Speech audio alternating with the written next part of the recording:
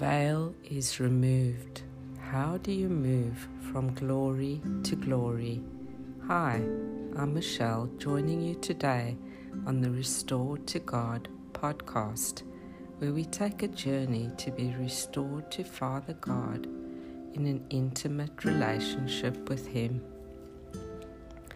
Today we are talking about moving from one degree of glory to another as the veil is removed.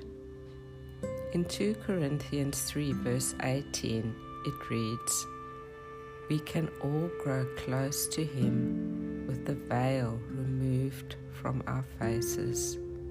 And with no veil, we become like mirrors who brightly reflect the glory of the Lord Jesus. We are all transfigured into His very image as we move from one brighter level of glory to another. And this glorious transfiguration comes from the Lord, who is the Spirit." This scripture reminds me of a bride veiled before she comes into union with her bridegroom. So are you, the bride of Christ, unveiled before Jesus, your bridegroom King. You can now see Him clearly and gaze intently upon His glorious presence. You are set free by the Spirit of God when you become a child of God. There is no veil over your eyes to close your spiritual vision. You are free to behold Jesus as He is, the glory of God. As you behold and understand the nature of Christ, you are being transformed into His image, becoming more and more like Him.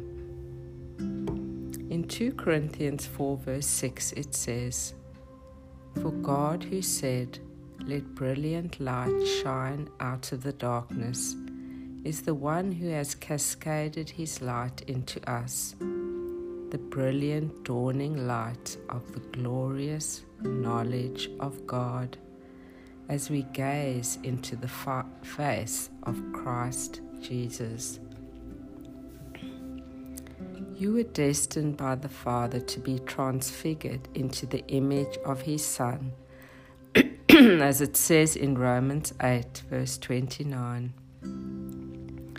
"For He knew all about us before we were born, and He destined us from the beginning to share the likeness of His Son." God chose you as His child to become like His Son Jesus when you accept Him as your Lord and Savior of your life. It is not your own effort that this will happen, but by the Holy Spirit who will make it happen for all of you who are in Christ, moving you from glory to glory. As a child of God, you have had the veil removed off your heart so that your spiritual eyes can now behold Christ and become like Him. Are you willing to behold your bridegroom King Jesus and be transformed into His glorious image? Thank you for taking the time to listen today. And please share this message with someone that will help them to be transformed into the image of Christ. And I look forward to joining you next week as we are restored to the heart of Father God.